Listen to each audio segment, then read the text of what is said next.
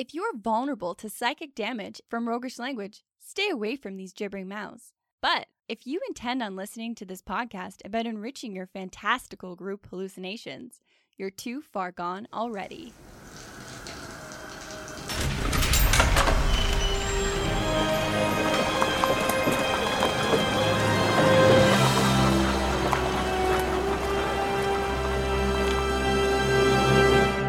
Your next game is going to be a grand final stand against your enemies, and here's why.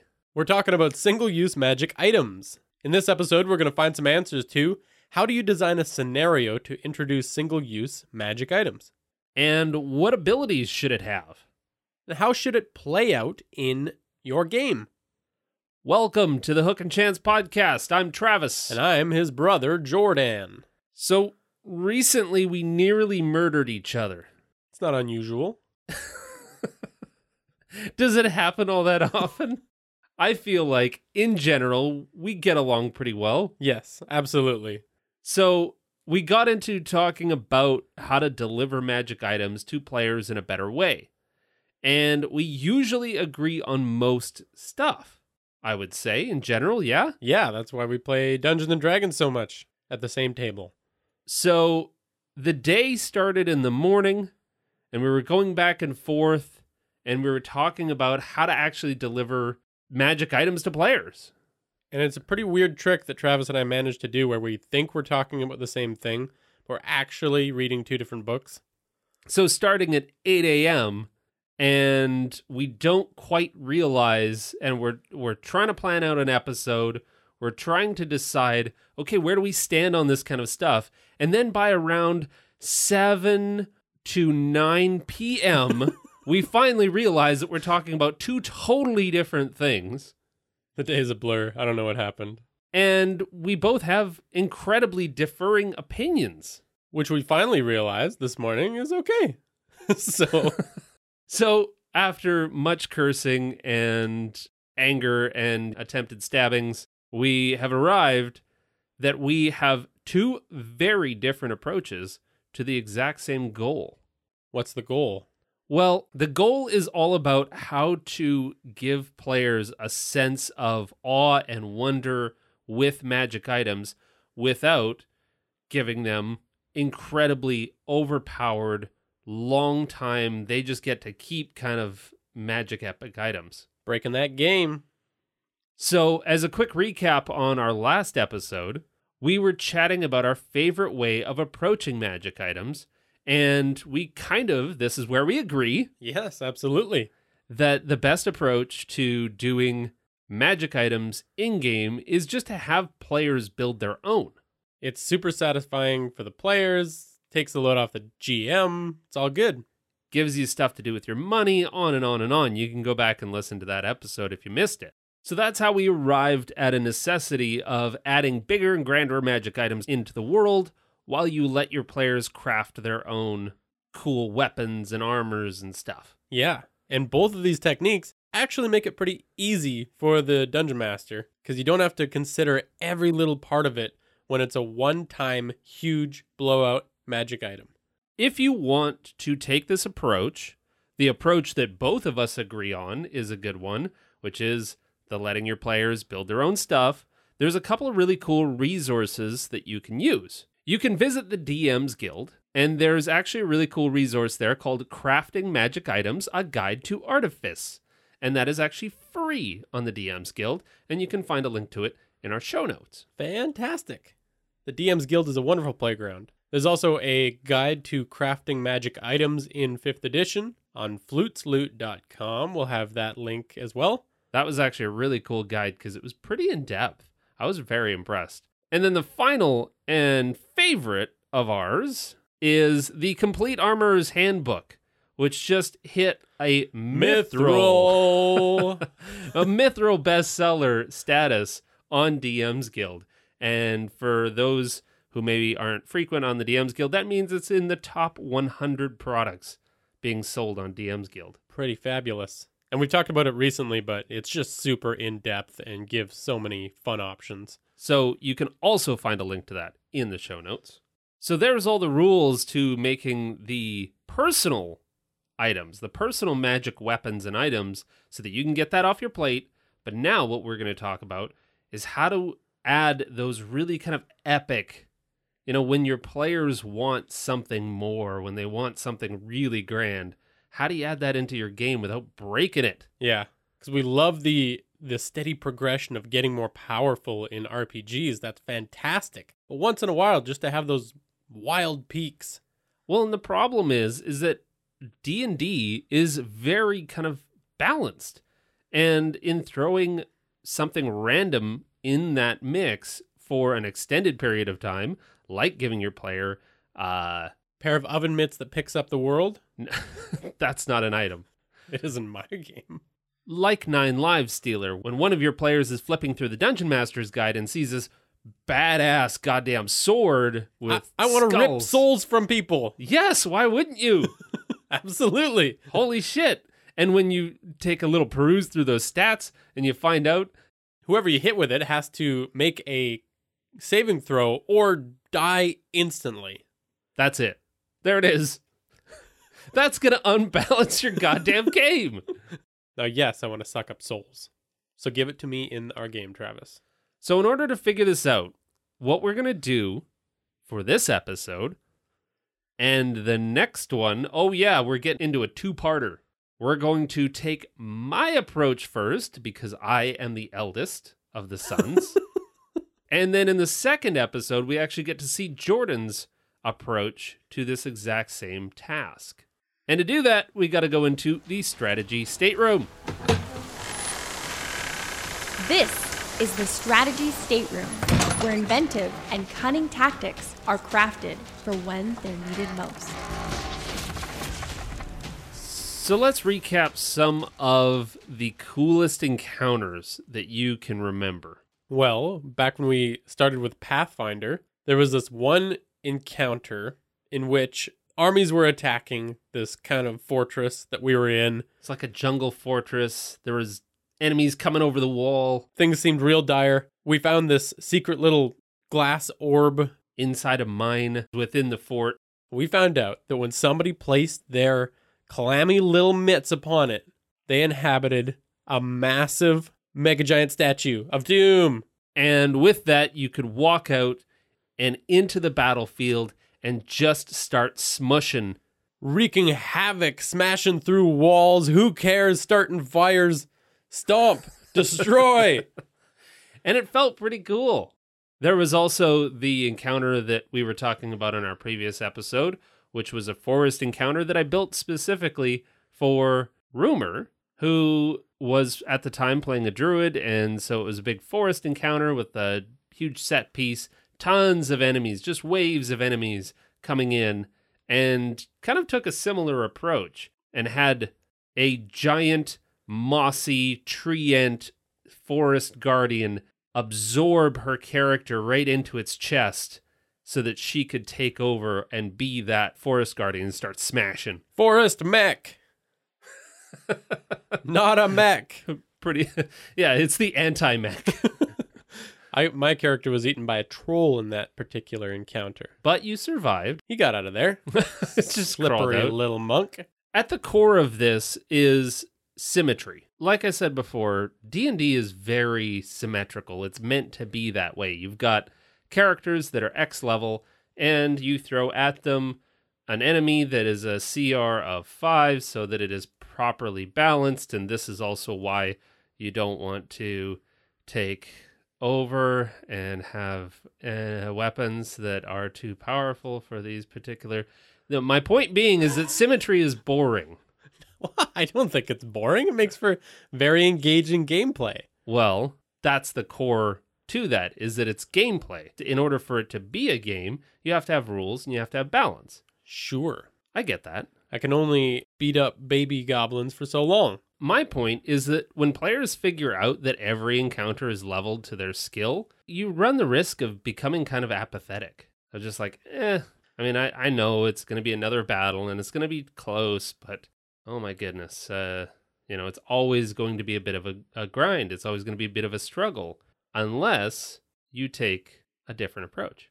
Throw the occasional epic dragon at them when they're not ready for it. Exactly, yeah. Level their team with a dragon that they're not ready for. You must run. Or Sure. you give something to them that levels that playing field. Give them the dragon suit. I don't think you're following where we're going with this. So what players are actually asking for when they request items like the Hand of Vecna, my interpretation of this, is wild unleveled abilities. Sometimes it feels cool to be cool. They just want to be a straight-up superhero for a bit. It's kind of like cheat codes in a game. The desire to enter those cheat codes for me is always there.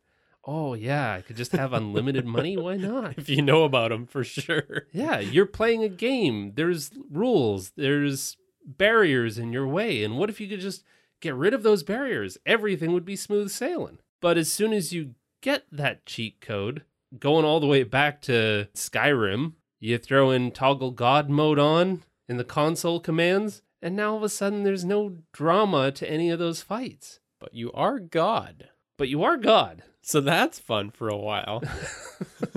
You can spawn anything you want. You can just spawn items and do all of that kind of crazy shit. So the kind of point that I'm very, very meandering around here is that we want to give players the ability to feel that, but for brief moments. Give them the taste of having God mode toggled on. Yeah. And at least that's my approach. We're going to talk a little bit more about your approach and how it differs, I think, philosophically from this idea, but still kind of is in the same vein. How do you give characters magic items that feel cool?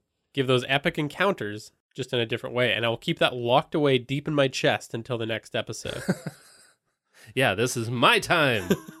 Let's talk about your goal when you're setting up these scenarios. I want to highlight one single player, one character in the group, and just give them a sense of God mode for a brief period. And I want to highlight how cool that one character is.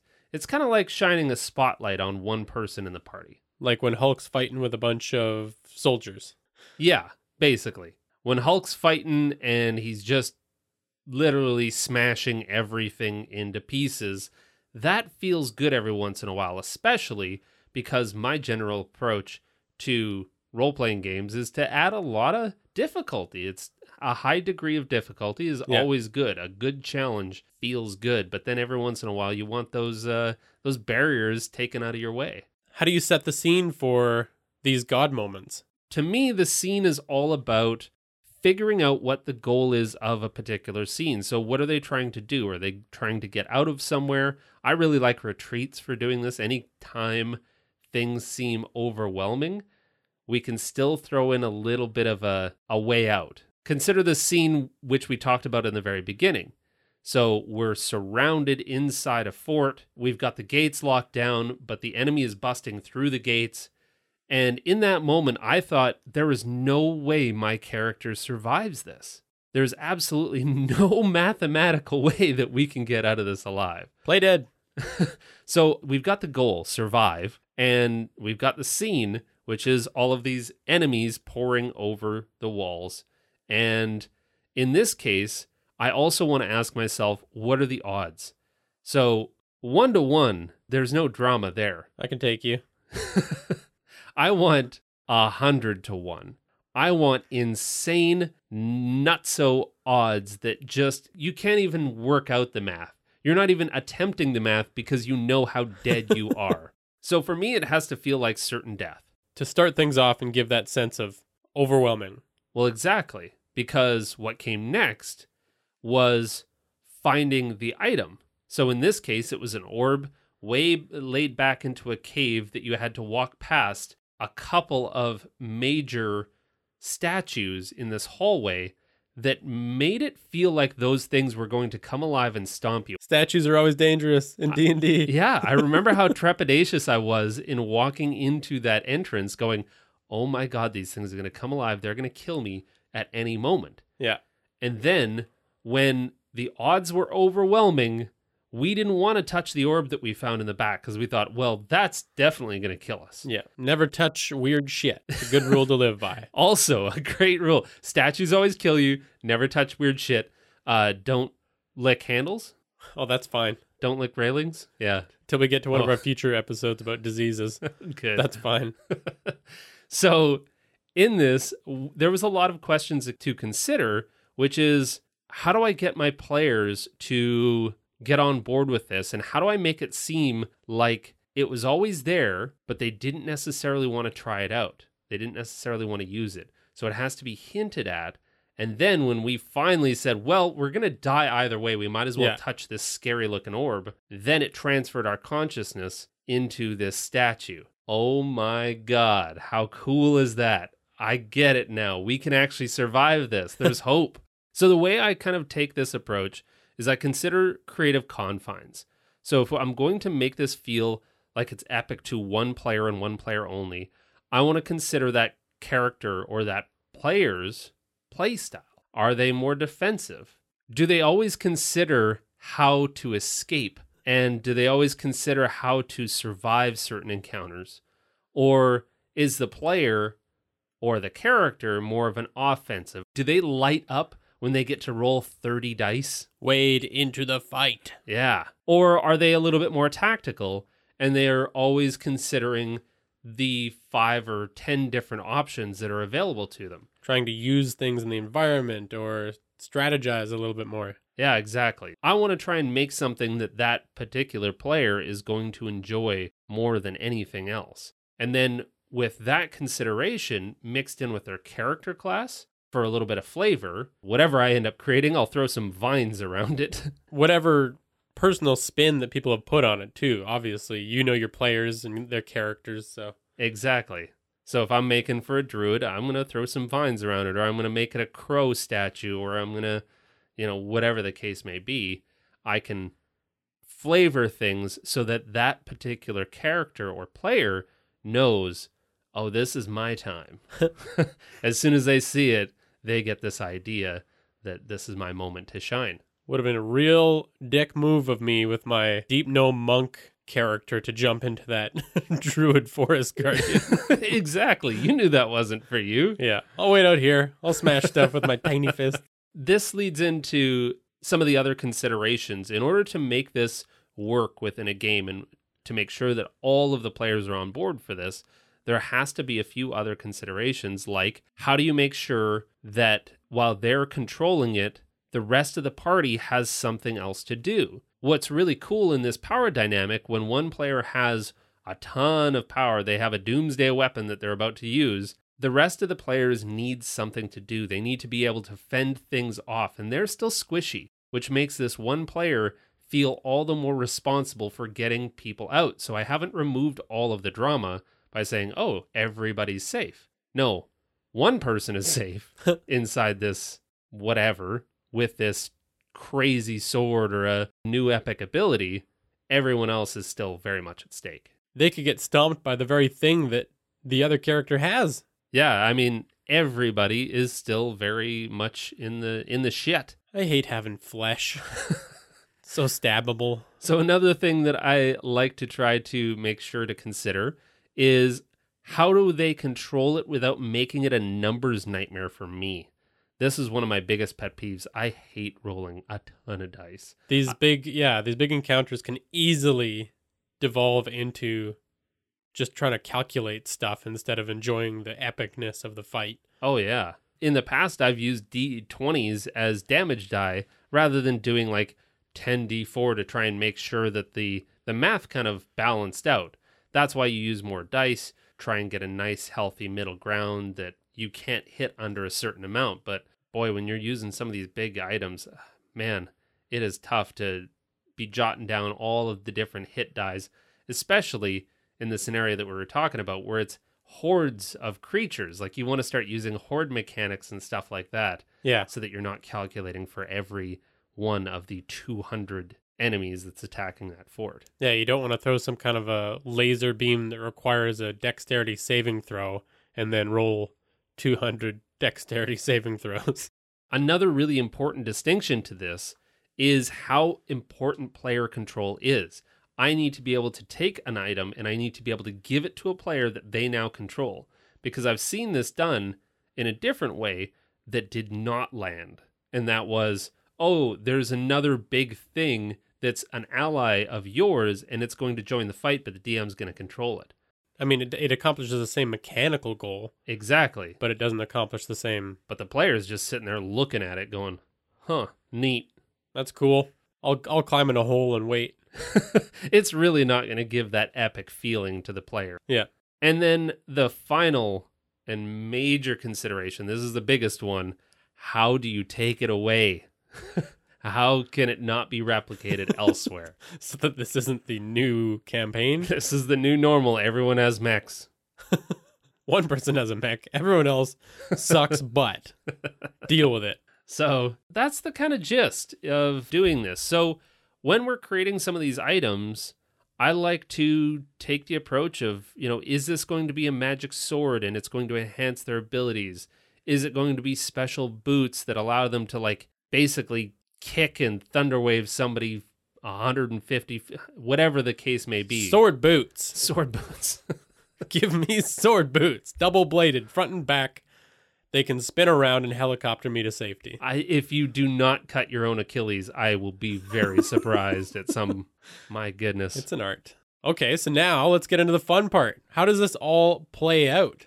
Well, if we take this same kind of approach, let's talk about defensive players. Players that are all about protection and caution and things like that.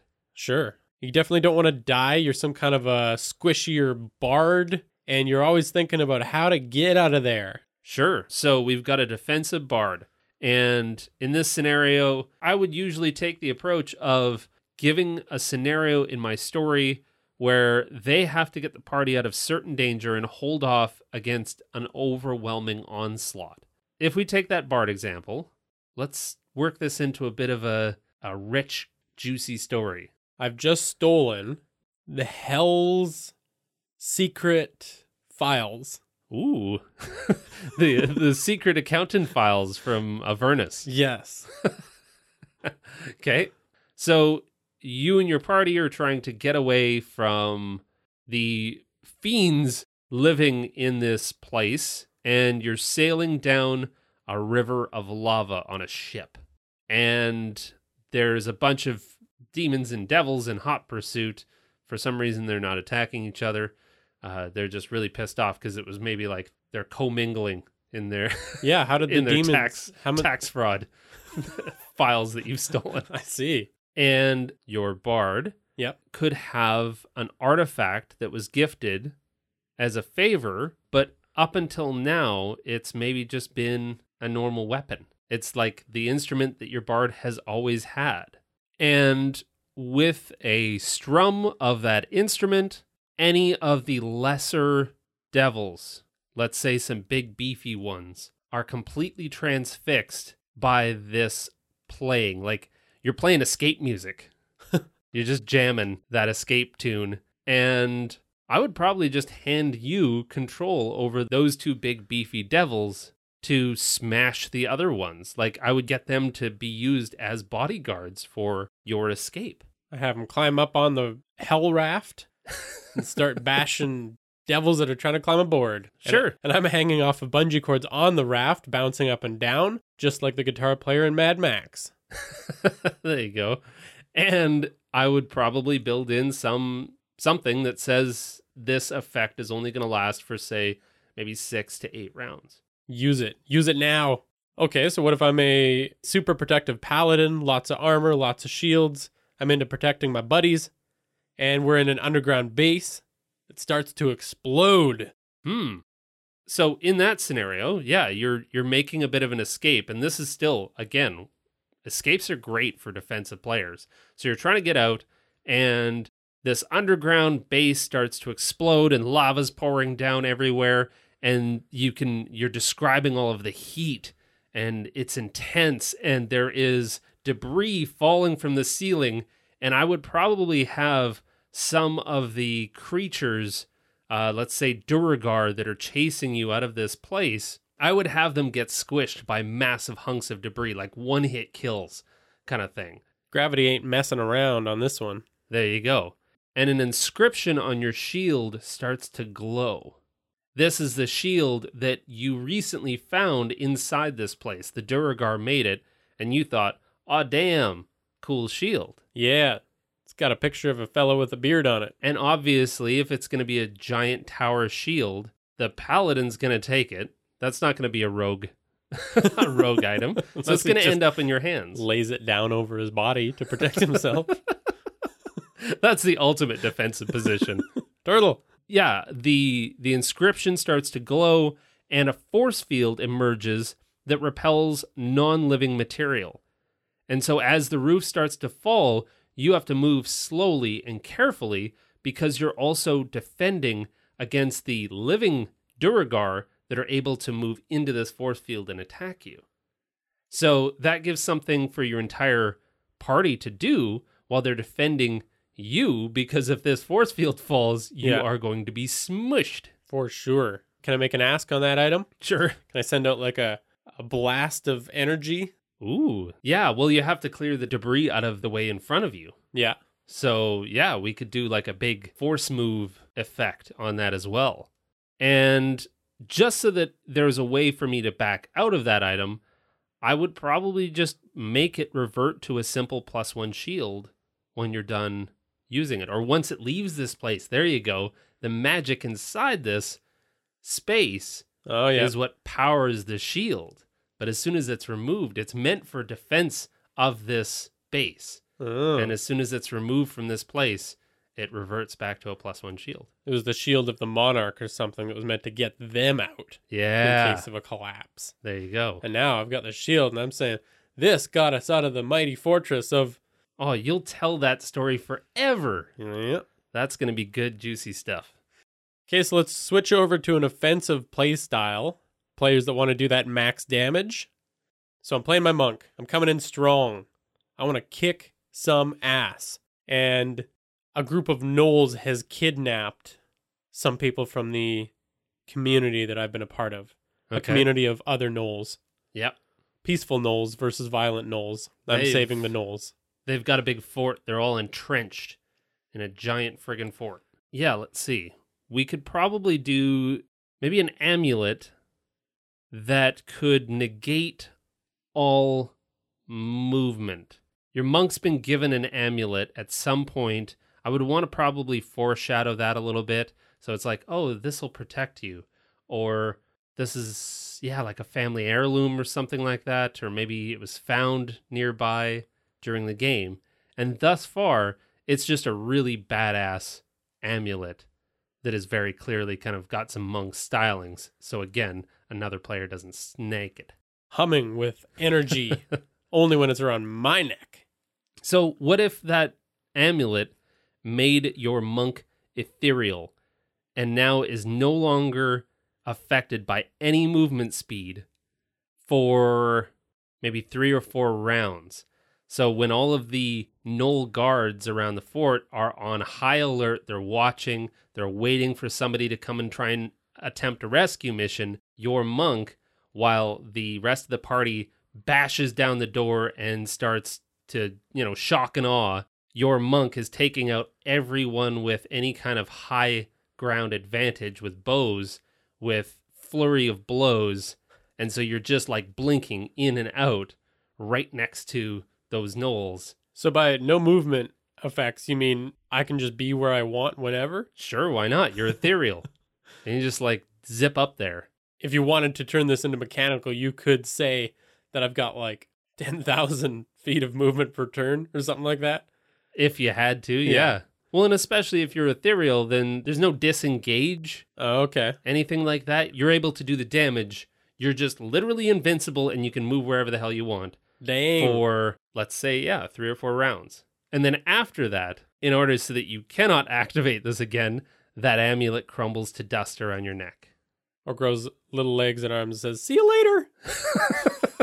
Truly My weird. job here's done. Runs off.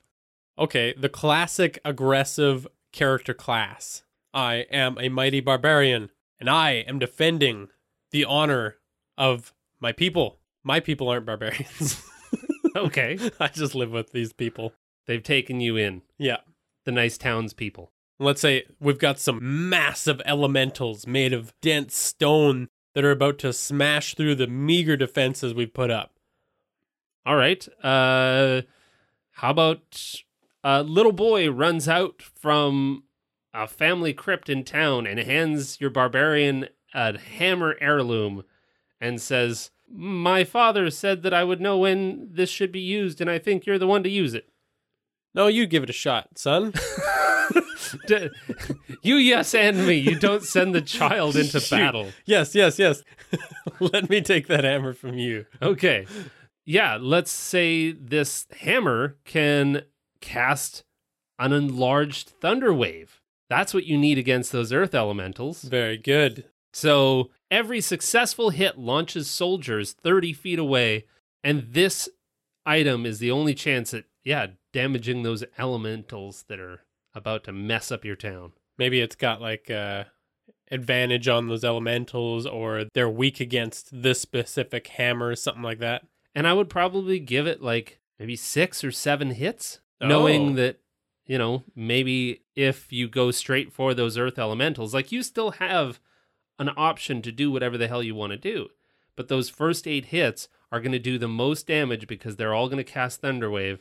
And likely, I know that you as the barbarian, once you realize this, you get 1 hit to realize this is now what it does.